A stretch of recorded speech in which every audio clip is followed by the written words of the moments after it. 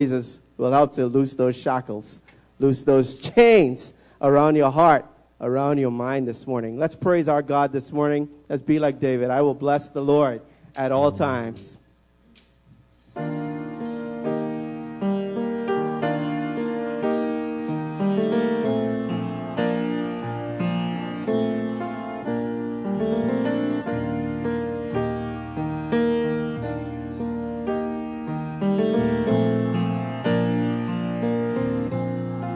Lift it up. I will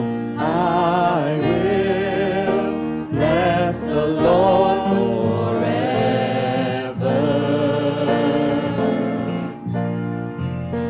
I will trust Him at all times. He has delivered me from all.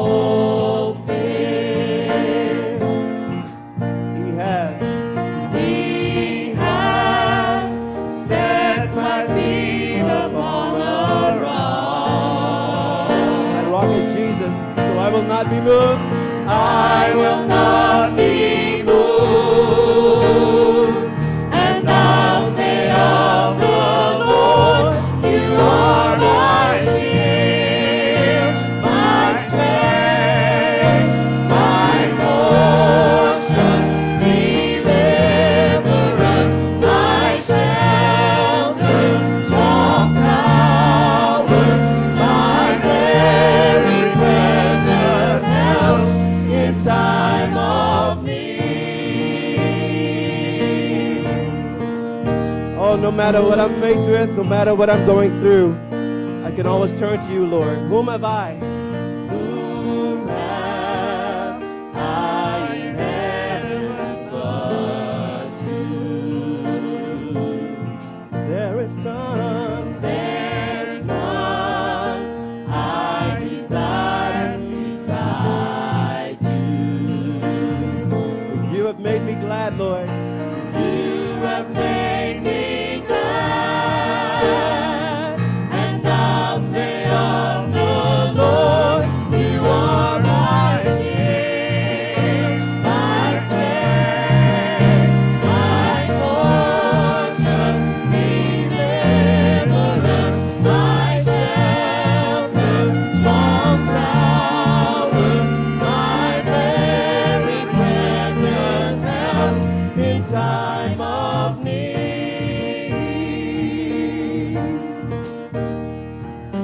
Lord, You promised never to leave me, nor to forsake any of us who trust in You, so that we may boldly say, the Lord is my helper. I will not be afraid. What can man do to me? So I will not be moved. All together, I will not be moved. And I'll say of the Lord, You are my shield, my strength, my portion, deliverer, my shelter, strong tower, my very present help. You are my shield, my strength, my portion, deliverer, my shelter, strong tower, my very present help in time of need. My very present help in time of need. My very present help in time of need.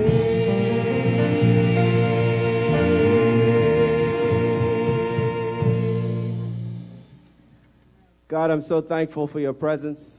I'm so thankful for Your presence here with us today. And that You will never, ever, ever, ever, never leave us. Amen. A mighty fortress is our God. Let's rejoice together. and sing this wonderful hymn of triumph and victory.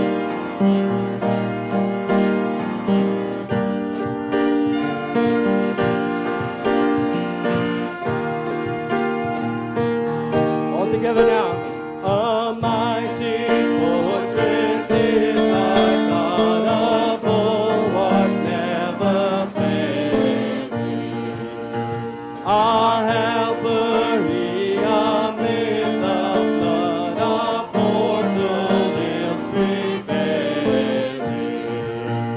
For still our ancient foe God seeks to work us more.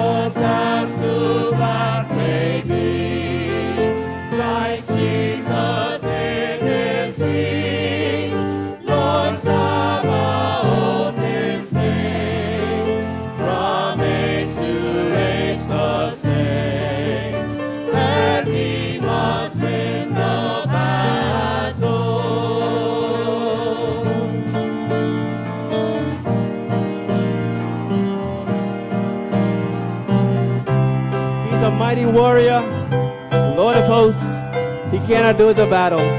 Let's sing it, man. And though this world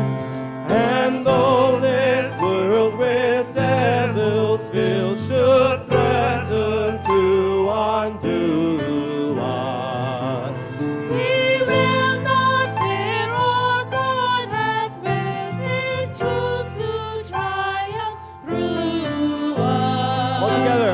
The Prince of Darkness grim, we tremble not for him.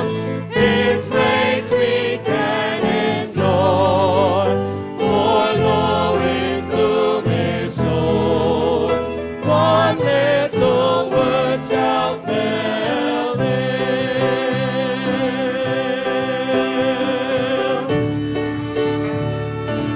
That name of Jesus.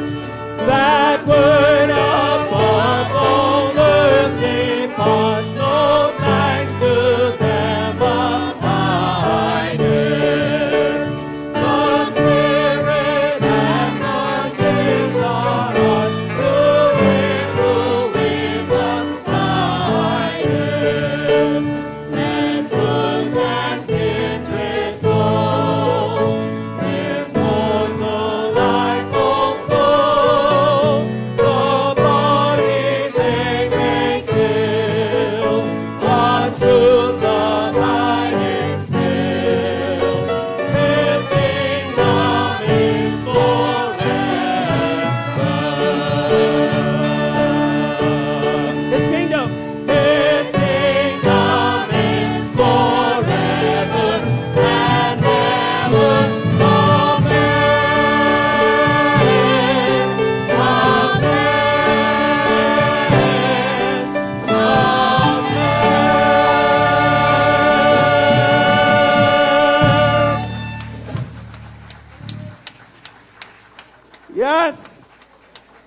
We serve a God who cannot fail, a God who cannot be defeated. And we're on his side, amen? More importantly, he's on our side. Amen? And if God is for us, who can be against us? Let's read this next psalm with that conviction. Psalm chapter 46. Responsively. All together now. God is our refuge and strength, a very present help in trouble.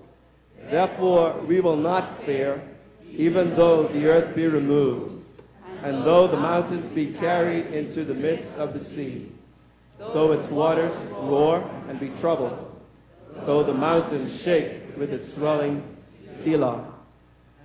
There is a river whose streams shall make glad the city of God, the holy place of the tabernacle of the Most High. God is in the midst of her. She shall not be moved. God shall help her just at the break of dawn. The nations raged. The kingdoms were moved. He uttered his voice. The earth melted. The Lord of hosts is with us. The God of Jacob is our refuge. Selah. Come, behold the works of the Lord, who has made desolations in the earth. He makes war cease to the end of the earth. He breaks the bow and cuts the spear in two. He burns the chariot in the fire. Be still and know that I am God. I will be exalted among the nations. I will be exalted in the earth.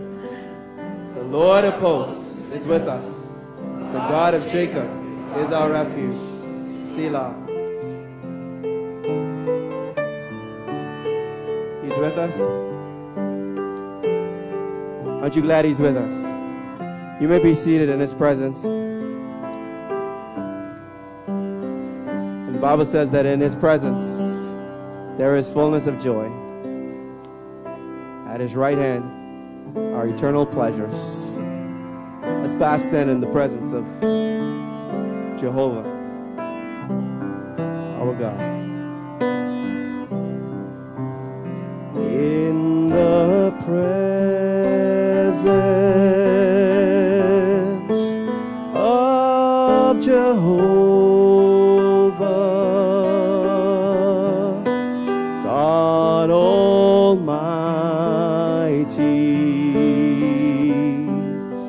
Prince of Peace, troubles vanished, hearts are mended in the presence of the King. Do you believe that? In the presence of Jehovah,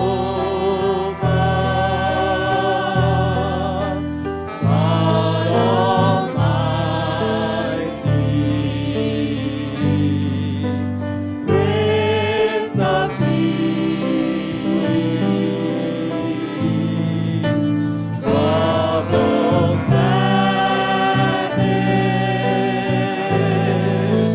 hearts are mended in the presence of the King.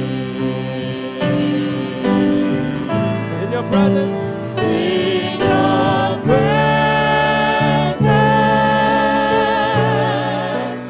oh Jehovah,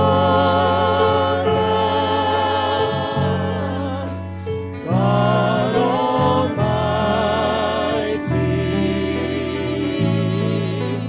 Prince of Peace, troubles vanish, hearts are mended in your presence, mighty King. In your presence,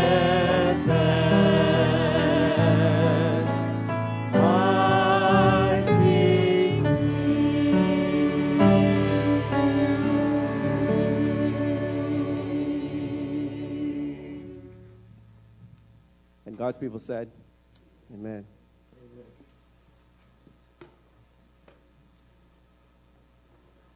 What a fitting song as we now prepare to go into a time of intercession in his presence. This is now an opportunity for us to do our personal reflection as we open our hearts to God, as we speak with Him. God knows our hearts, but God wants us to acknowledge whatever there may be between us and Him this morning that we know we need to confess. So let us take some time to talk quietly with Him, acknowledging our sin, remembering that Jesus says,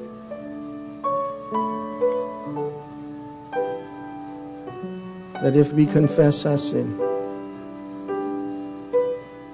He is faithful and just to forgive us of all our sin and to cleanse us from all unrighteousness. And so, Lord, this morning, it is always a privilege, no matter where we are, no matter who we are, it is always a privilege to be able to come into your presence, where we can be truthful with you, where we can honestly admit our sin. This morning, help us to do so. The good thing, no matter what it is we may have done, said, or even thought, in the privacy of our own hearts, we could confess, being assured, being confident that if we confess our sin, He is faithful and just and promised to forgive us and cleanse us from all unrighteousness.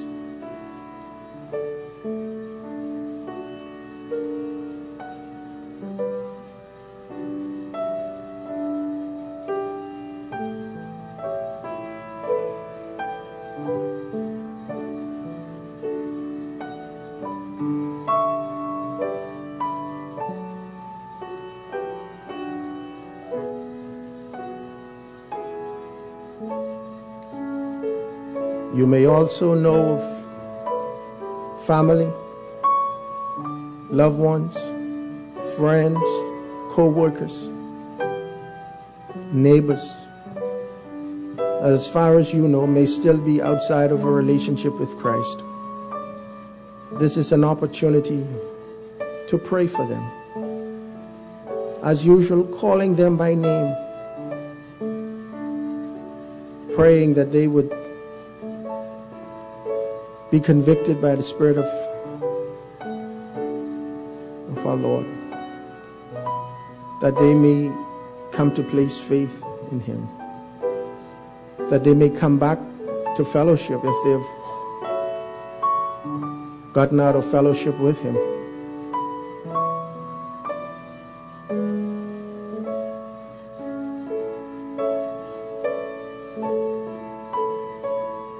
Please call them by name.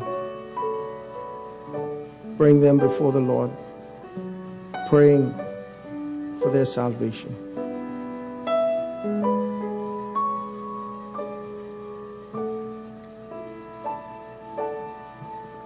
And of course, we remember to pray for those who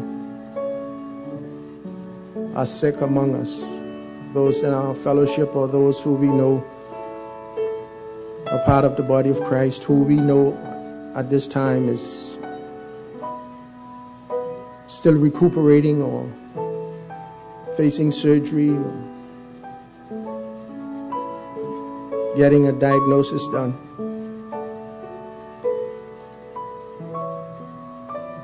This morning, Father, we remember Pastor Sawyer, who is still recuperating from surgery. We thank you that he's doing much better.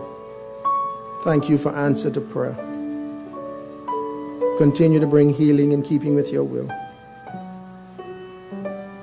We remember Donna Moxie, sister of Staria Ferguson, had a good report from the doctor,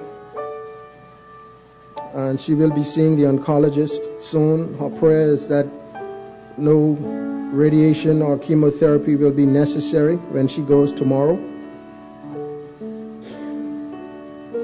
Father, answer in keeping with your will. We pray for Brother Frankie, who suffered a fall last week. As far as we know, there was no broken bones, but he was pretty badly bruised and shaken.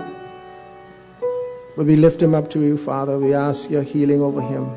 I ask that you strengthen him. Remember Marjorie Rule, the mother of Monique Cooper, underwent eye surgery last Tuesday. Pray for her continued healing in keeping with your will.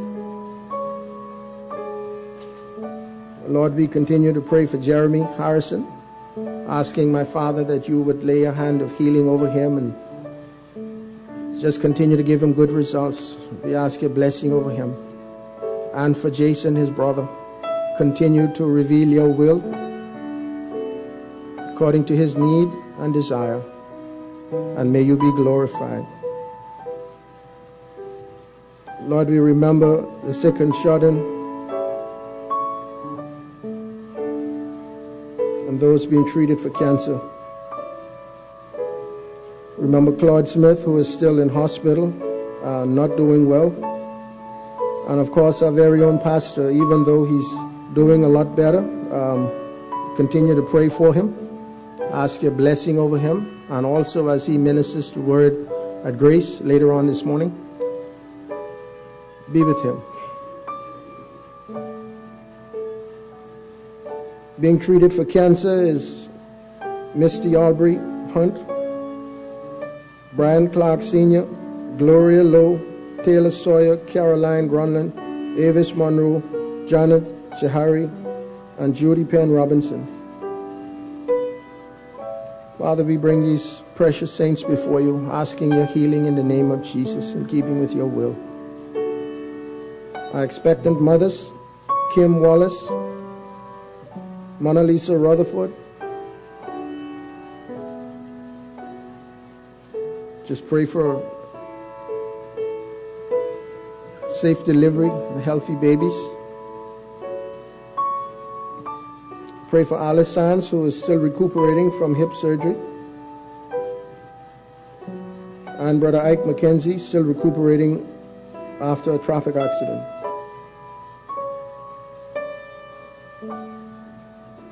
And Lord, we remember Adrienne Diagulo, recuperating after surgery at home.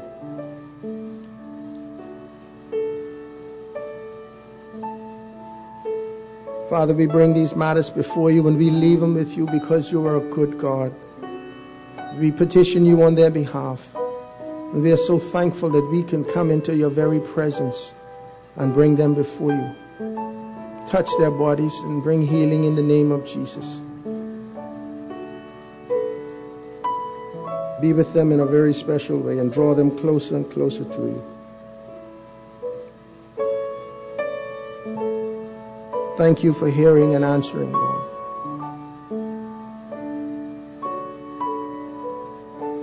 And now, Father, as we continue in our worship through our giving, our tithes and offerings, we are grateful that we could worship you through giving and that you would allow us to worship you in this way. Father, help us to remember that we are not the owners but the managers of your resources. And so we seek your wisdom in how we can wisely manage your money. Give wisdom to those responsible for managing your money. And help us to give liberally, cheerfully, and willingly, again, that you may be glorified. So, Father, we give you thanks. And we praise you and we bless you. What a good God you are. We ask this in Jesus' name. Amen.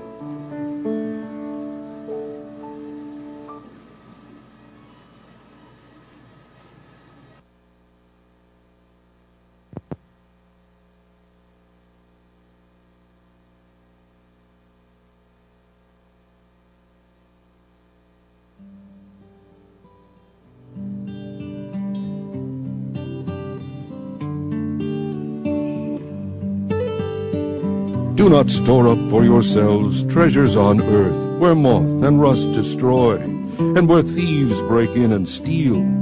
But store up for yourselves treasures in heaven, where neither moth nor rust destroys, and where thieves do not break in or steal. For where your treasure is, there your heart will be also. Give, and it will be given to you.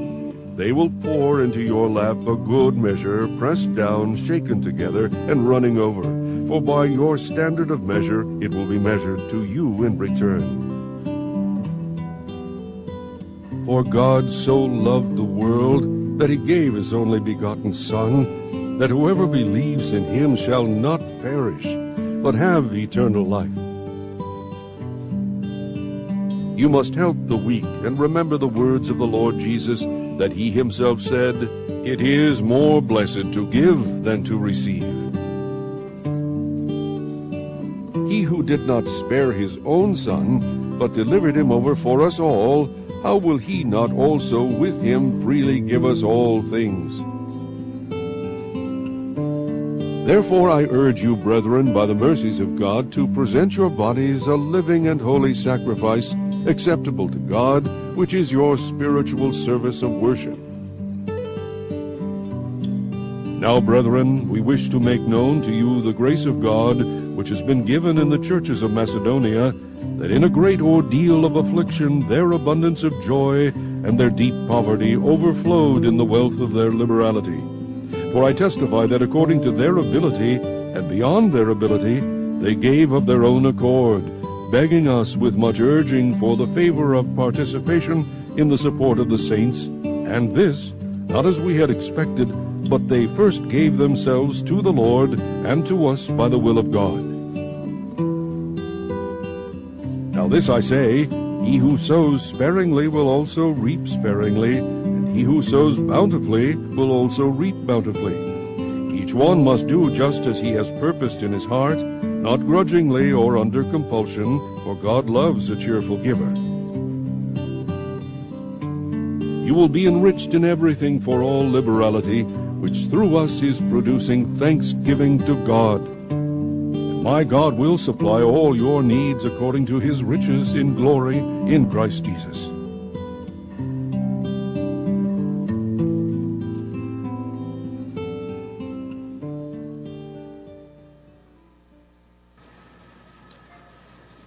Good morning.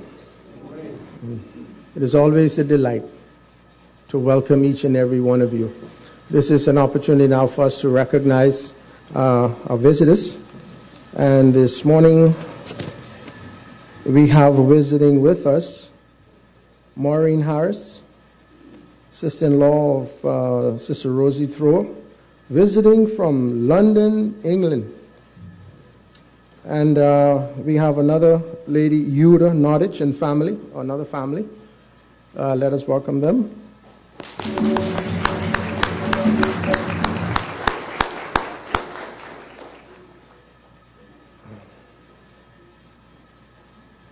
It's nice to see you, Beth. Thank you for being with us this morning, even though you said no. Couldn't let that go by. But I also have from Teen Challenge, two of my friends, Eric Fox, the head honcho down to Teen Challenge, and my brother, forgive me, we did a seminar together, but I couldn't remember your last name. Andre Chabel. Wonderful testimony. You need to hear it sometime. Fantastic. Nice to have you with us this morning.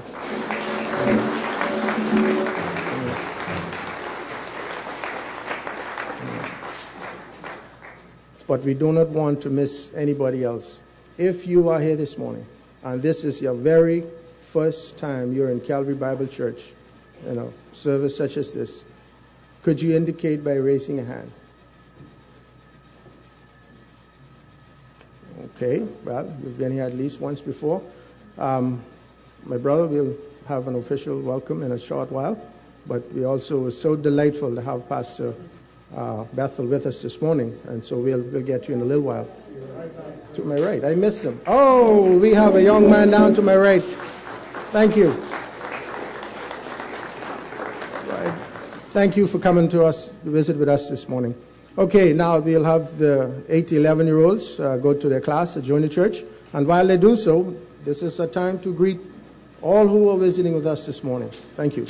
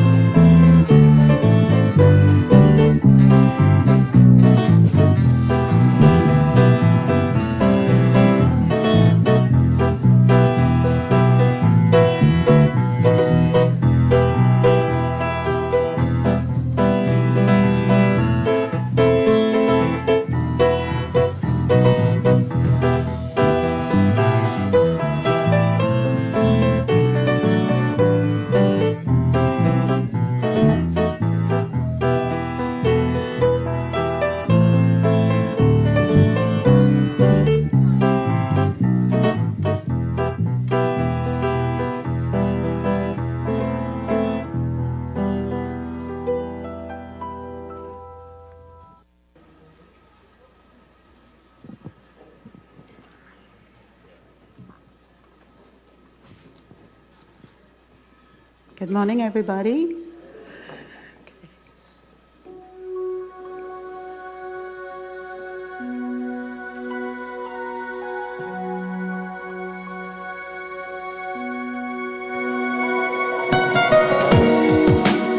Though I can see your holy face and your throne in heaven above, it seems so far away.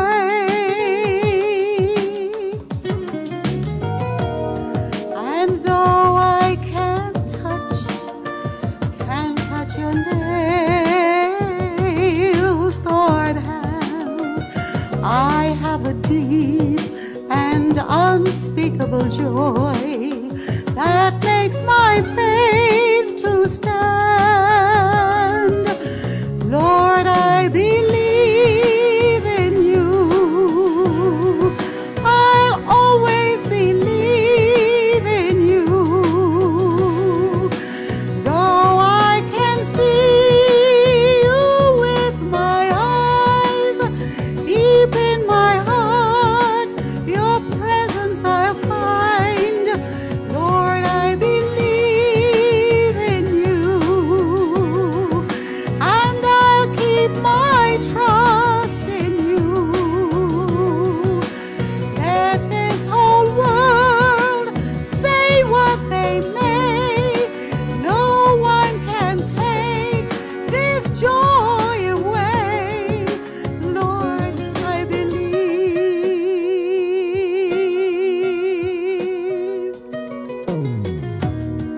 And though I can't touch your nail-scarred hands, I have a deep and unspeakable joy that makes my faith to stand. Lord, I believe in you. I'll always believe in you. And though I can see you with my eyes, deep in my heart, your presence I find. Lord, I believe in you.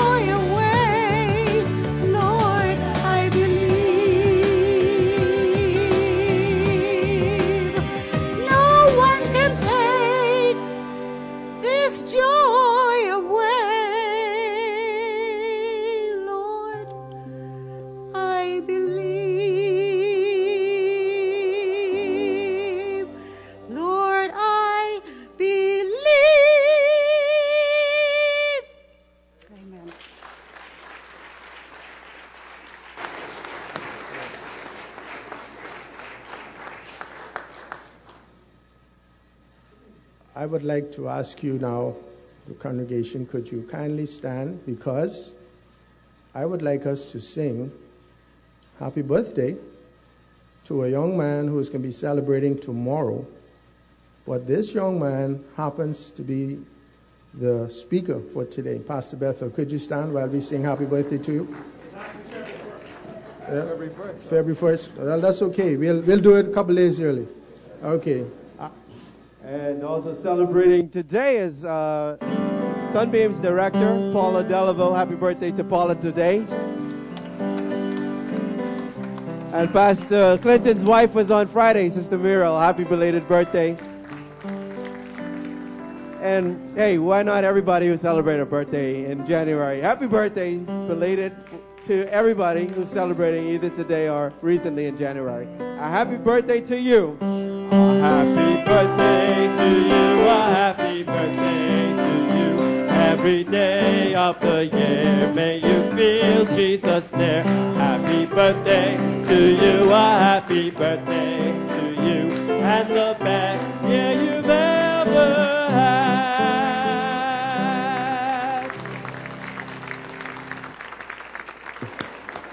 had. You may be seated.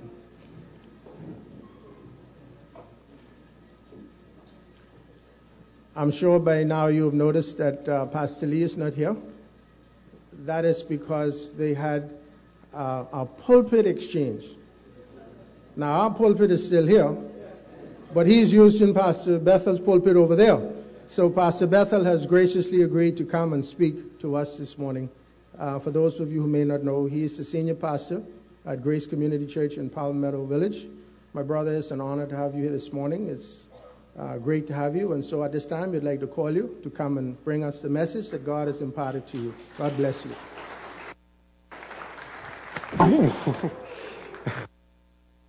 Best start.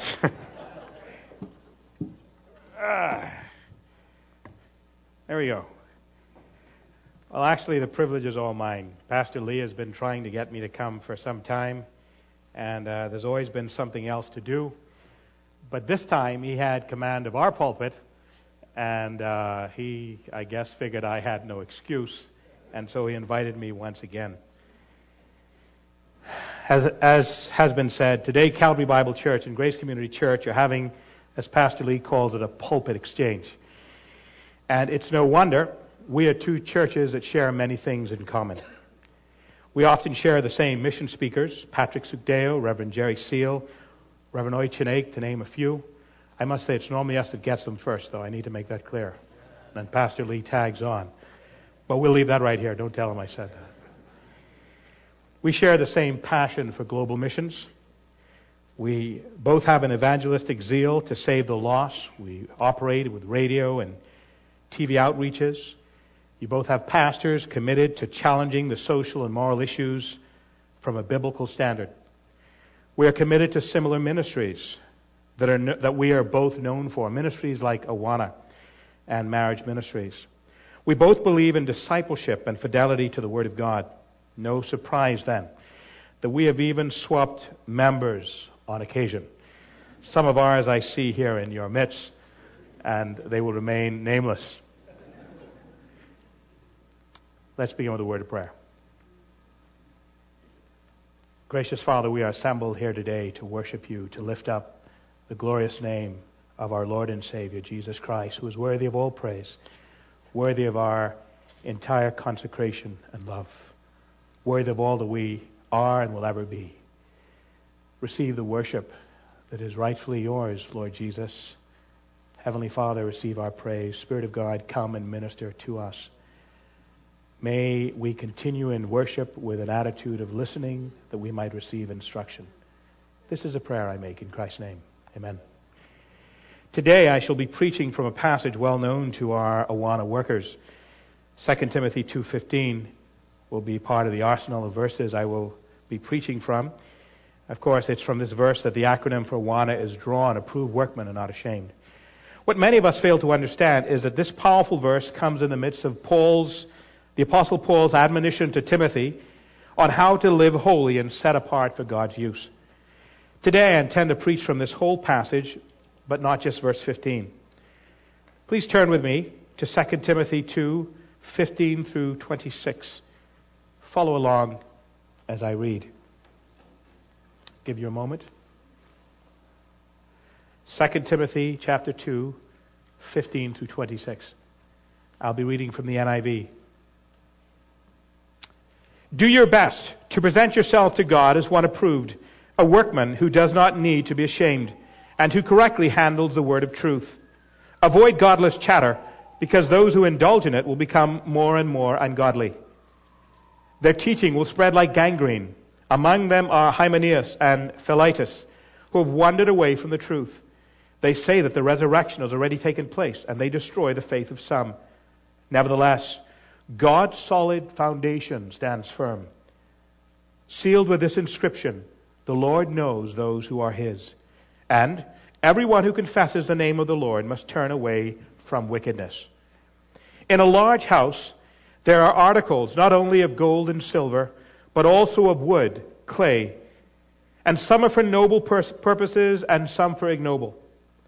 If a man cleanses himself from the latter, he will be an instrument for noble purposes, made holy, useful to the master, and prepared to do any good work.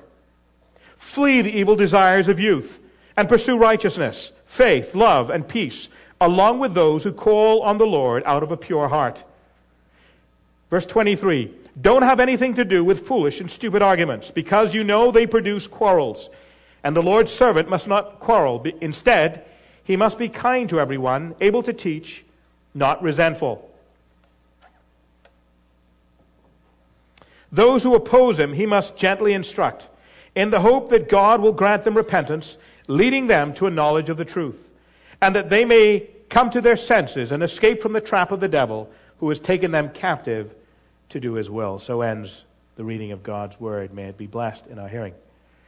In this passage, we see Paul's desire that young Timothy be a man set apart for God's holy purposes. My purpose today is to encourage you to that same standard of holiness, and also provide direction on how to come to that kind of a life of holiness. So let's get started, shall we? And first, I want to look at the purposes of a vessel.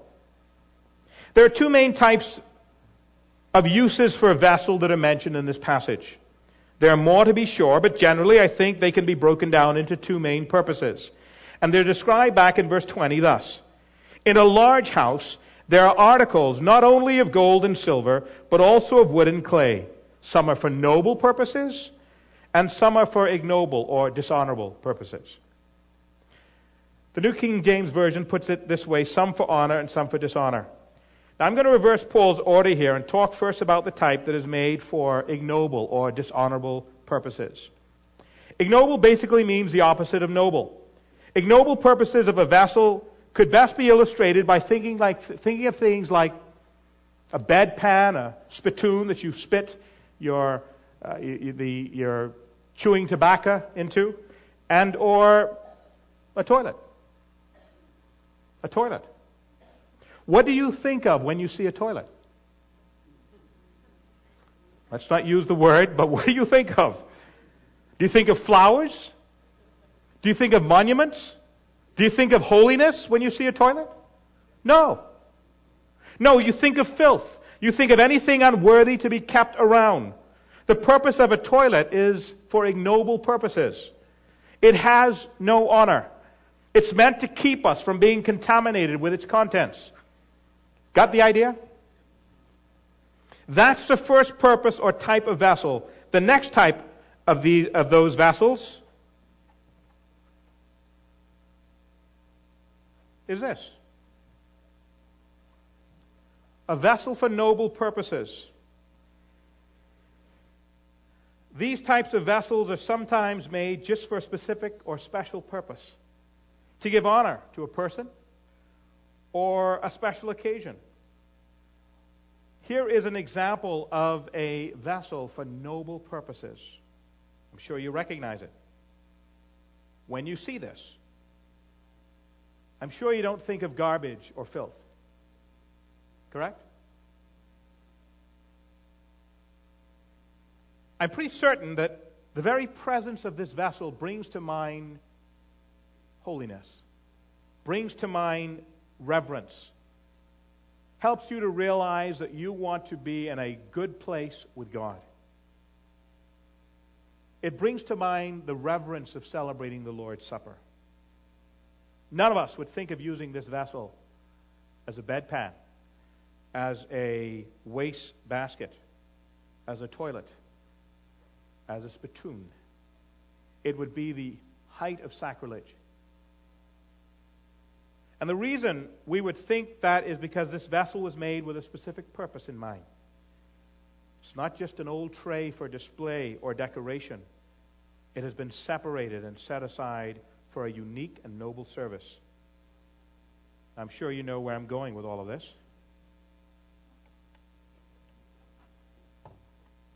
You'll excuse me putting it so near the other ignoble vessel.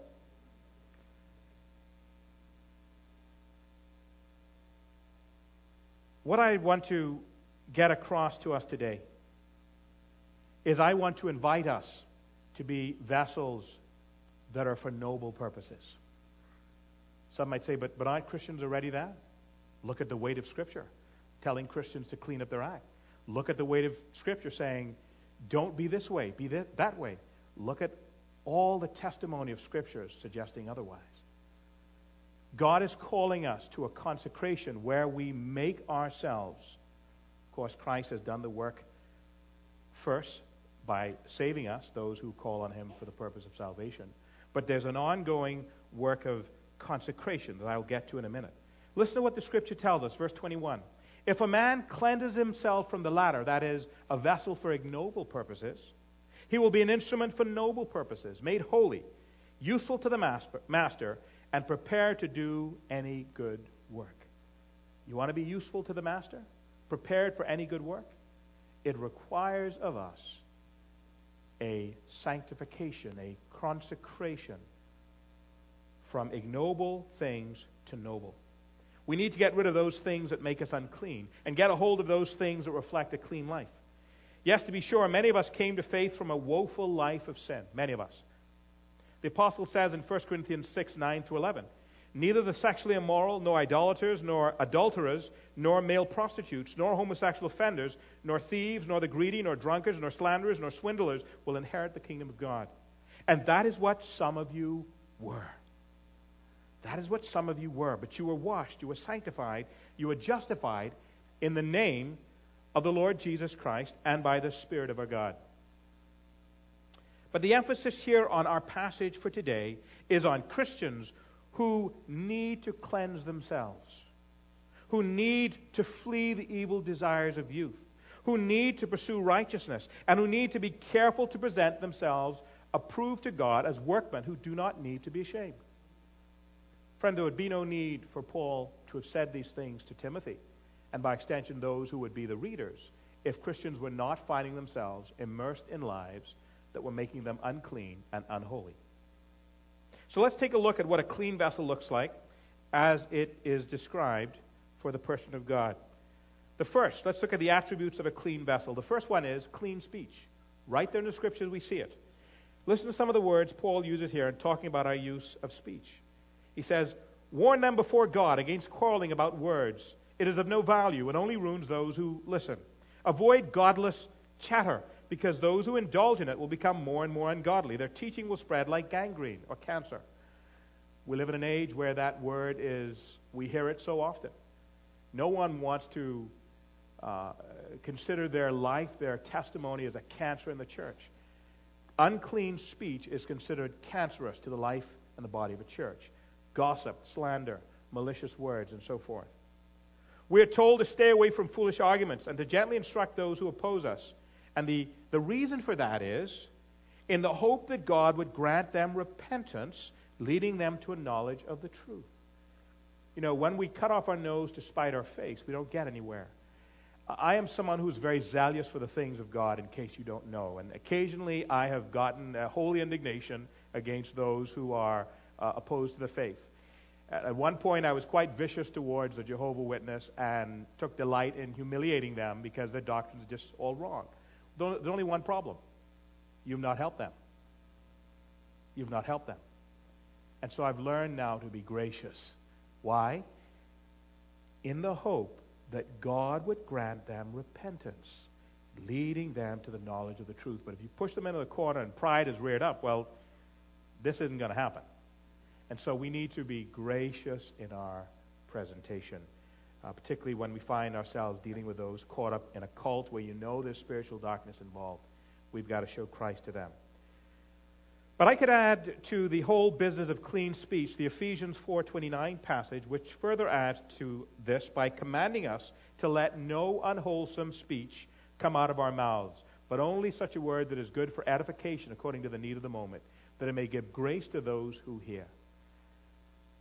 So many times Christians are saved, but they have not mastered the tongue. And what does James say? It is a restless evil. Men tame great ships with a tiny little rudder, but who can tame the tongue? It is a restless evil. It is a poison. And so we must make sure that the heart is clean, what is reflected in the tongue. You know, Bahamians have this thing where if they feel it, they have a right to say it. No, my friends. That's the flesh. You need to put the flesh to death. But Bahamians believe it's their right. If they feel it, they should say it. No way. No way. The tongue is an evil. It's a restless evil, and it must be crucified along with the rest of the body. But I'm getting ahead of myself.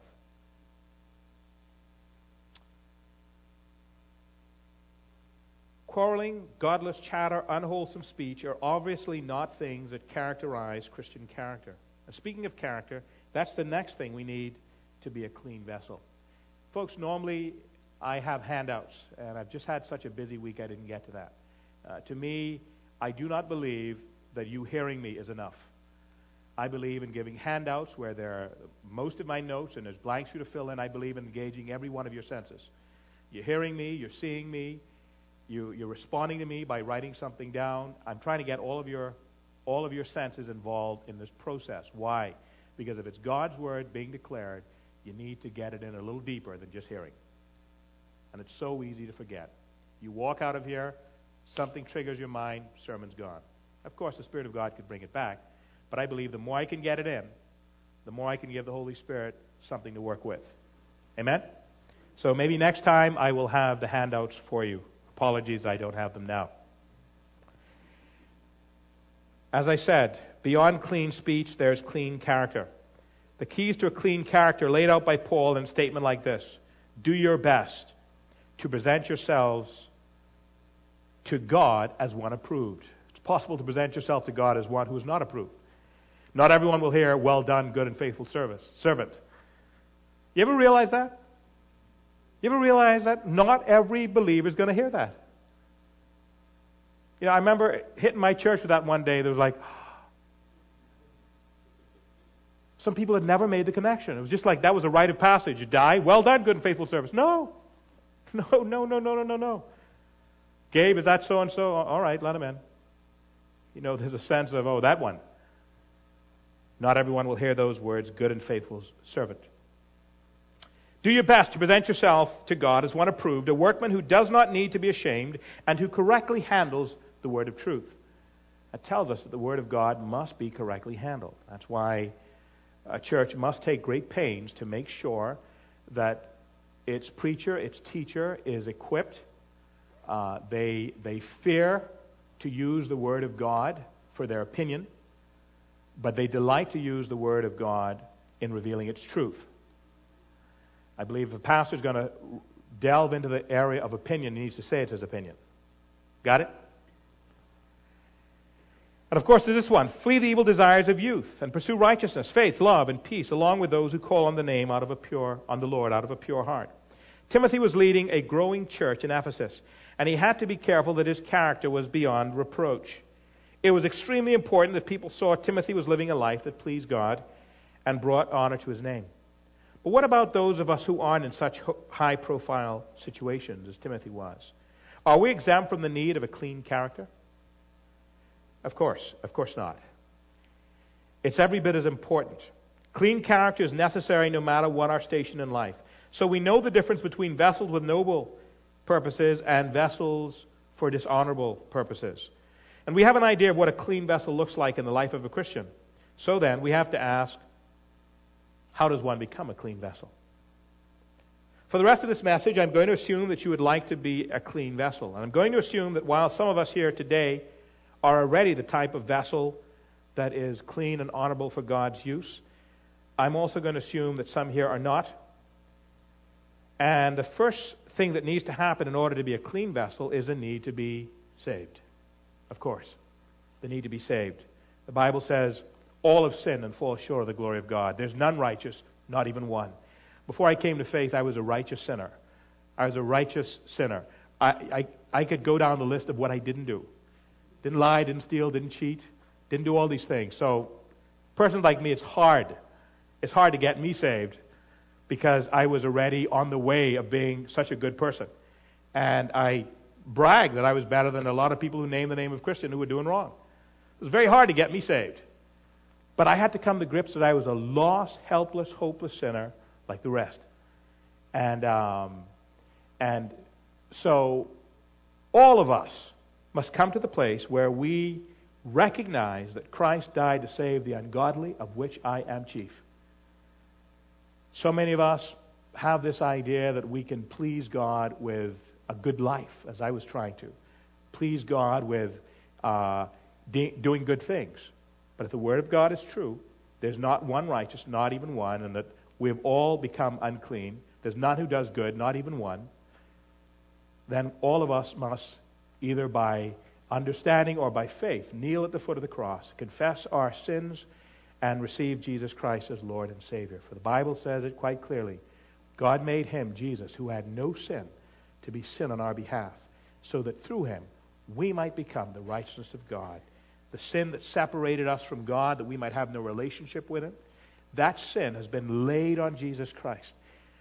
All us who will say, Lord, I acknowledge my sinfulness before you, my lost estate, the record of sin that will be my undoing come judgment day, I am asking that the Lord Jesus Christ, what he has done in principle, would be a reality in my life, that sin would be removed, the condemnation taken away, that I might be saved. That's what we do when we come to faith. We recognize there's an accounting that must take place.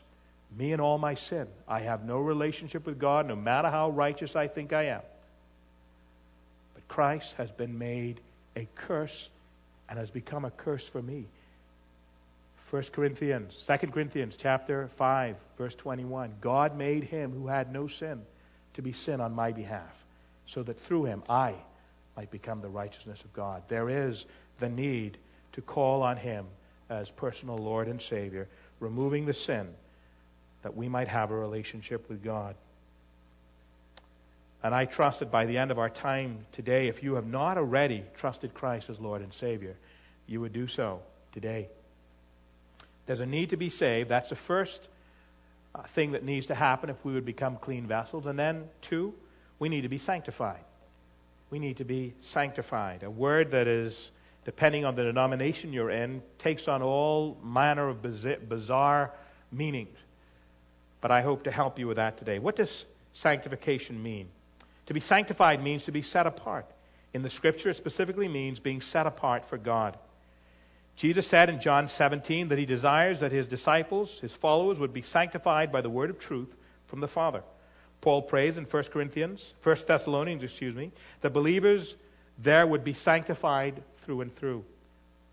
We see initially set apart and sanctified, we are initially set apart and sanctified for God's purposes when we come to Christ, and we begin to grow in him. But beloved, there comes a time in our life when God shows up and he's looking for more from us. And God says to us, give this to me. Give this to me. You see, friends, we have idols in our hearts. It is amazing as you read the Scriptures. The children of Israel came out of Egypt and wandered in the wilderness for 40 years, being taught of God all those years because of their disobedience. And as they go into the promised land, we hear Joshua saying this: get rid of your idols. You mean for 40 years the people of God, experiencing God in all His fullness and all of His grace, for 40 years they've had idols with them? For 40 years they have seen God show up in some huge ways. Water from a rock, birds coming out of nowhere to feed the millions of souls. They've seen manna come down on the ground again and again, every day except the Sabbath. They've seen God show up in some miraculous ways. And they still have idols. Brothers and sisters, I've been in pastoral ministry over 20 years. One thing I can tell you is I'm not impressed with the faces we wear on Sunday and the images we present to other believers. All of us have idols of the heart, and all of us must surrender them. Now, God, in His mercy and grace, doesn't require us to do it all at one time. Oh, what open heart surgery that would be. Anyone think they can handle getting rid of all their idols all at one time? I don't know. It's tough work. Oh, it's hard. I remember cutting my idols out of my heart with a blunt butter knife. Oh, the pain of letting it go. I shouldn't say it, because God shows up from time to time and He reveals yet another idol. And the thing about idols is, what's your idol is not necessarily my idol. And this is a mistake a lot of fundamentalist churches make. It assumes that those in leadership might make the decision or the assumption that these are the major sins. And these are the major sins our church is going to screen out. But everyone in that church may be able to master those sins. But there's still the sin of gossip, envy, that may never get approached. Oh, we don't smoke, we don't gamble, we don't this, we don't that. And they're great things not to do, because trust me, they destroy lives. But we don't look as carefully over those intangible sins.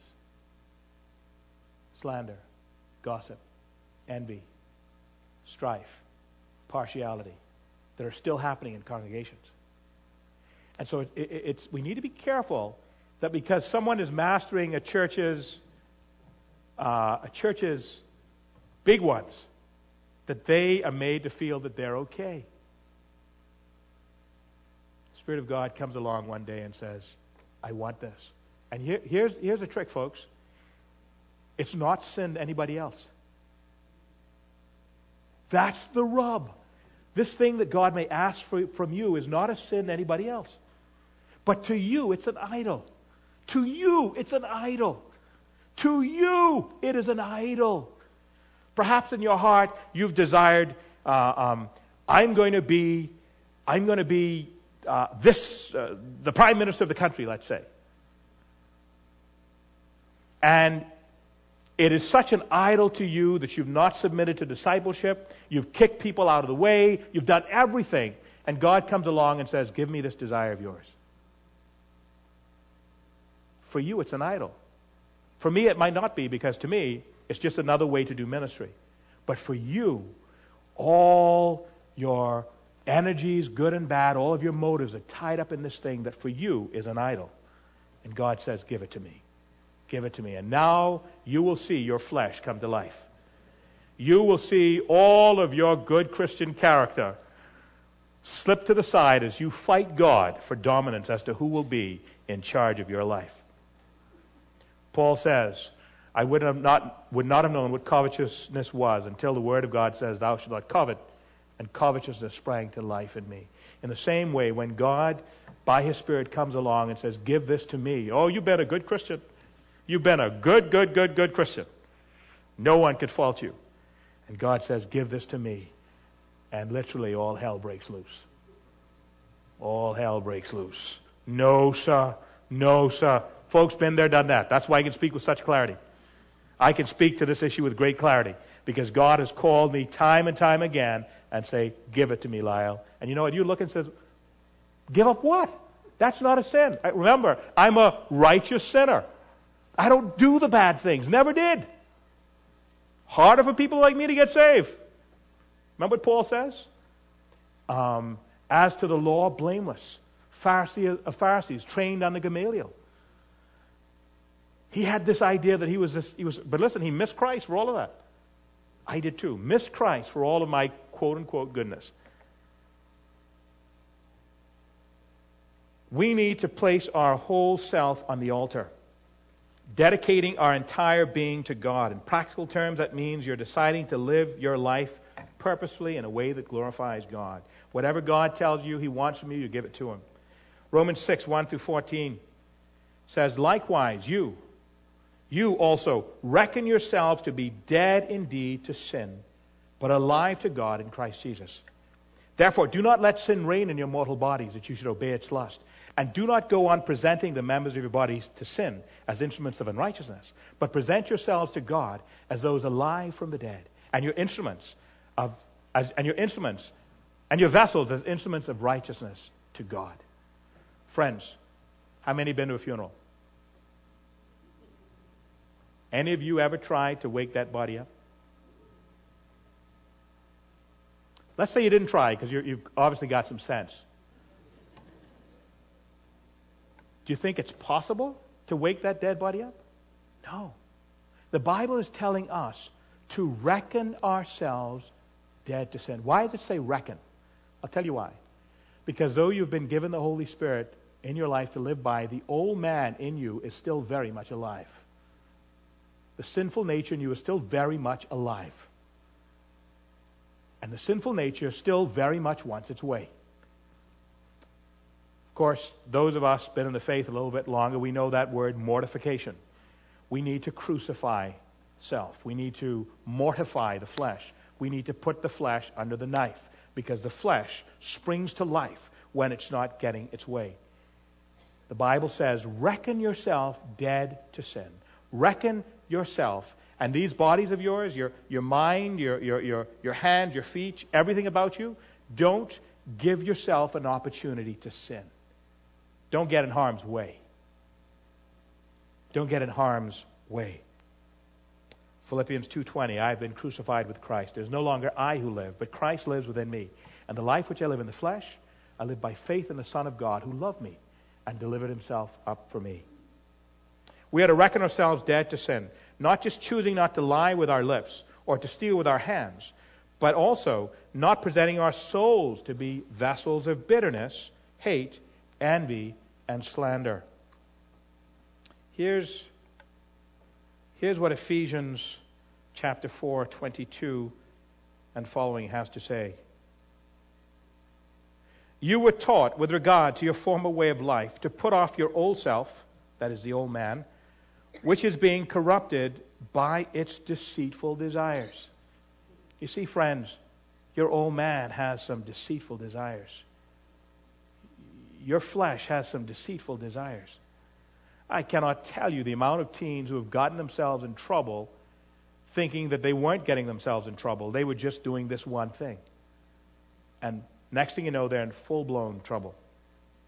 It says, which is being corrupted by its deceitful desires, to be made new in the attitude of your minds, and to put on the new self, created to be like God in true righteousness and holiness. Therefore, here's some practical actions now. Therefore, each of you must put off falsehood and speak truthfully to his neighbor, for we are all members of one body. In your anger, do not sin. Do not let the sun go down while you're still angry, and do not give the devil a foothold. He who has been stealing must steal no longer, but must work, doing something useful with his hands, that he may have something to share with those in need. Do not let any unwholesome talk come out of your mouth, but only what is helpful for building others up according to their needs, that it may benefit those who listen. And do not grieve the Holy Spirit of God, with whom you were sealed for the day of redemption. Now, here's where I wanted us to get to. Get rid of all bitterness, rage, anger, brawling, slander, along with every form of malice. Be kind and compassionate to one another, forgiving each other, just as Christ, God, forgave you. You get it?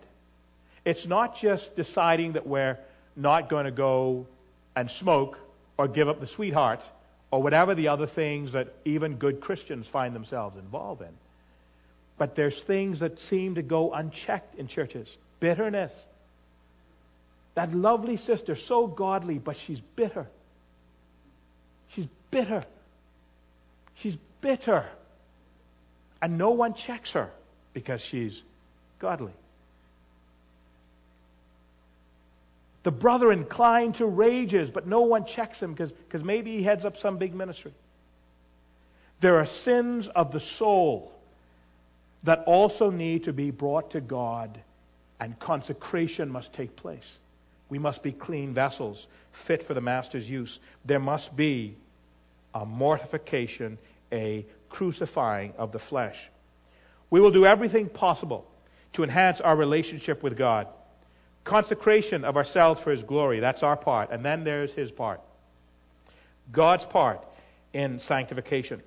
Brothers and sisters, when you consecrate yourself to God entirely, the Holy Spirit fills you entirely, setting you apart and empowering you to live the life you've committed to living.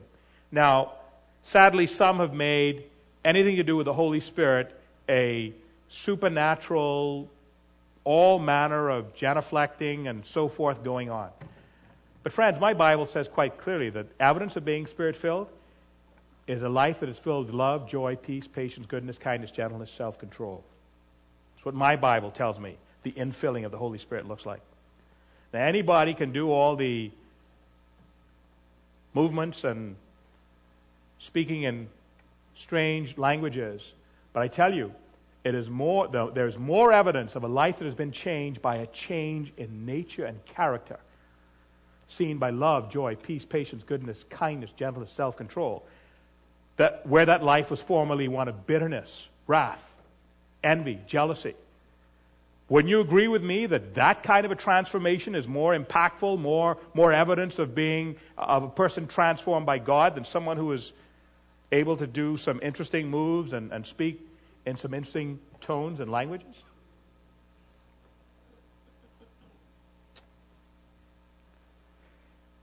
As I mentioned before, God wants to cleanse us, and He is best able to do that when we present ourselves, when we've mortified the flesh, and where we've allowed the Spirit to have its way. The Bible says, keep on being filled. It's an ongoing process, made easier by the crucifixion of the flesh on a daily basis. Yesterday's victories won't do today because your flesh is still striving for His way. If you're running around in defeat, it may be that you need to let the Holy Spirit do His wonderful work in your life. Let Him have His way with you. Believe me, His ways are ultimately better than yours and mine. Allow the Spirit's sanctifying power to live in your life starting today. As I close, there's another type of vessel that I haven't mentioned. It's a vessel that can be used for good or bad. It generally doesn't care. Here it is. Grocery bag. Seen a few of these, have you? Boy, they have a way of cluttering up my house. Anyone can testify to that? Any homes overrun by grocery bags? In my house, they're everywhere. They're used to bring groceries in, and they're put aside into the waste basket. You know, it doesn't care what it's used for. It doesn't care. Unfortunately, a lot of people who call themselves Christians are like this grocery bag. Let me encourage you, beloved, to separate yourself for noble purposes by asking God to separate you for His work and for His glory. Remember, your part isn't to make yourself noble. Your part is to cleanse yourself by God's work. You have a part to play, so does the Spirit of God. Your part is to make yourself one that God can use for noble purposes. Mine is a life of constant surrender to God. Constant surrender to God. And seeing God take me to another level of faith and trust, not without great pain. Not without great pain. But God is transforming us into Christ-likeness. And He's not able to do that if we're still holding on to our old lives. He's not able to do that if we're still letting the old man have his way. He's not able to make us vessels, holy vessels, fit and used for the Master's purposes until we surrender all that we are and all that we ever hope to be, and we leave it with Him and allow His Spirit to do His work in our lives. I'm going to close our time together with a word of prayer. Ask you to bow your heads, and if the Spirit of God has spoken to you and you'd like prayer, I'm not going to ask you to come to the front. I'm just going to ask you to put your hand up. I want to remember you in prayer. The Lord knows your heart, but you know what? You're taking an extra step and you're saying, Lord, me. Don't just know my heart. Here am I, Lord, saying, I want to make it clear to you that I'm taking a new posture of an intentional sanctification, an intentional moving forward with an attitude of being fit and ready for the Master's use and the Master's purposes. That requires effort on your part. Paul says, I urge you, therefore, brethren. I urge you. Notice he doesn't command. You see, you can't command someone to live righteously. Anyone ever notice that? It's just not possible to command someone to live righteously if their will is not engaged. So Paul urges them. I urge you, therefore, brethren, by the mercies of God, to present yourselves a living and holy sacrifice, holy and acceptable unto the Master. He says, and do not be conformed to this world, but be transformed by the renewing of your minds, that you may prove what is that good, acceptable purpose for God. And so my encouragement today, if you'd like prayer, I want to take us, stand in the place, and take us to the Lord and ask that the Lord would see us, hear us, move on us, that the word that He has declared to us today, we would be serious about the crucifixion of self, the mortification of flesh, and the intentional setting ourselves aside for His purposes. Once again, may I see the hands? Oh, that's wonderful. That's great. That's great. Shall we pray? Father, you've seen our hands. You know the expressed desires of our heart. Lord, we're asking in these moments that these things that you have made perhaps clearer, or that you've reminded us of today, you would help us, Lord, now as we take a purposeful, intentional step to work at crucifying our flesh. Lord, the pastor has spoken correctly. We recognize our own fleshly will. We recognize that they're idols of the heart. We know what they are. Each of us that have raised a hand can actually name what it is. And so, Lord, in faith we name it. We rest our hands upon it, and in faith we give it to you. We surrender to you our idols. We say, Lord, take this thing that would compromise my integrity. Take this thing that would compromise my love of you. Take this thing, Lord, that keeps me shackled and not free to live to the praise of your glory. Take it, Lord. I surrender it all.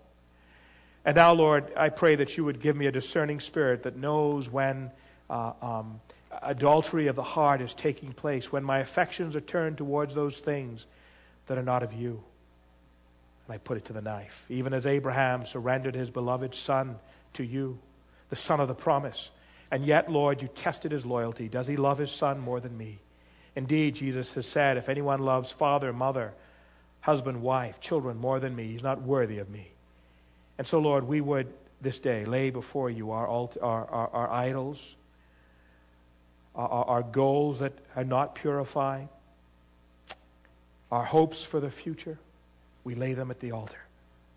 We say, Lord, take these things. We will let nothing come between our love of you and our devotion of you. Cleanse us. Help us to know how we can be best at mortifying the flesh. And help us to be surrendered to your Spirit. Come now, Holy Spirit, do a work in our hearts and our minds. Take this newfound dedication and make it real and genuine. May each of us see the fruit of a life newly consecrated to your service. Outfit us, Lord, that we may be chosen vessels, better meet and fit for the Master's use. This is a prayer we make in Christ's name. Amen. Amen. Thank you. Please turn to number 611 as we respond to the message that God has given us through His servant today.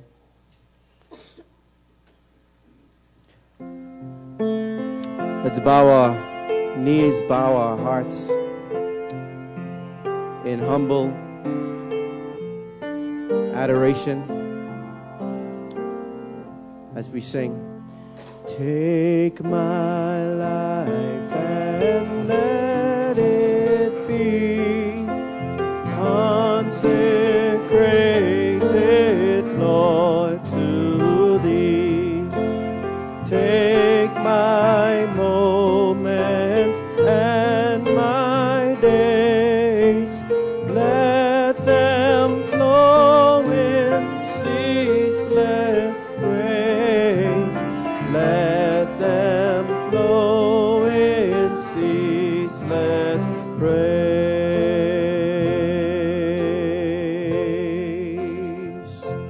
Take my hands, take my hands, and let them move at the impulse of Thy love.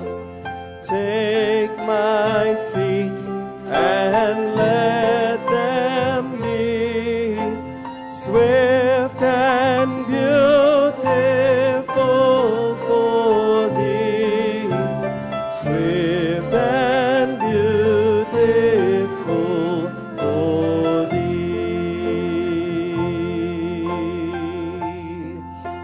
Take my voice, take my voice and let me sing, always only for my King.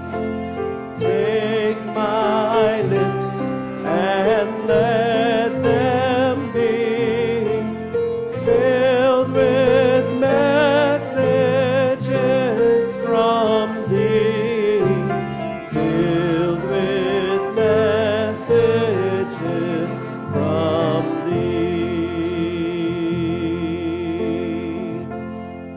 Take my money, Lord. Take my silver and my gold. None of might would I withhold. Take my intellect and use every power as Thou shalt choose, every part as Thou shalt choose. All my affection, Lord, take my will, take my will and make it Thine. It shall be no longer mine. Take my heart, it is Thine own. It shall be Thy royal throne. It shall be Thy royal throne.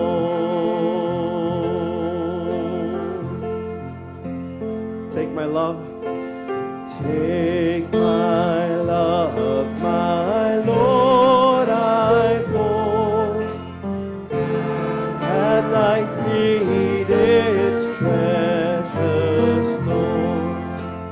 Take myself and I will be ever only all for Thee, ever only all for Thee. Amen. Amen.